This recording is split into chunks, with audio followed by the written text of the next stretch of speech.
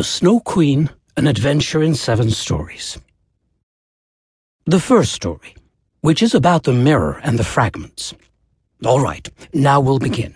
When we're at the end of the story, we'll know more than we know now, for we'll know just how evil this troll was.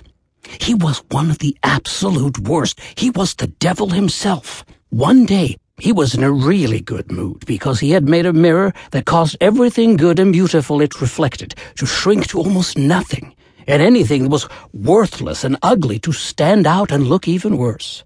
The most beautiful landscapes looked like cooked spinach in it, and the best people became nasty-looking or stood on their heads without stomachs. Faces became so contorted that they were unrecognizable.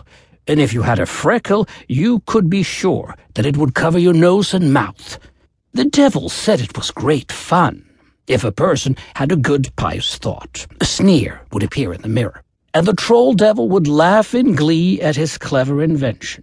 All those who attended the troll school, you see, he conducted a troll school, spread the word that a miracle had occurred.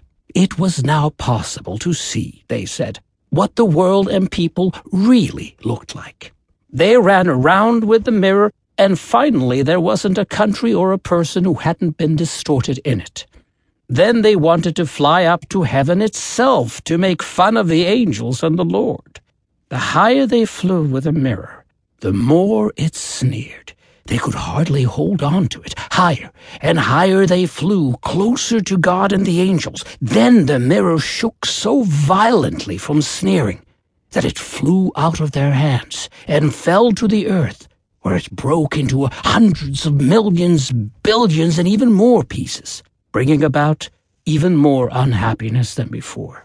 This was because some of the pieces were no bigger than a grain of sand, and these flew about in the world, and when they got into people's eyes, they stayed there, and people saw everything wrong, or only had an eye for what was wrong with the thing, since every little piece of mirror retained the power of the whole.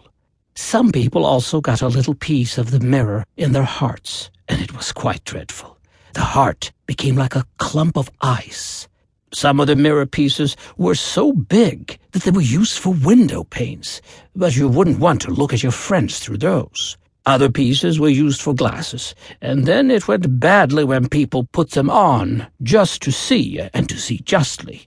The devil laughed so his sides split, and he was tickled pink. But in the air, some pieces of mirror were still flying around. Now listen to what happened.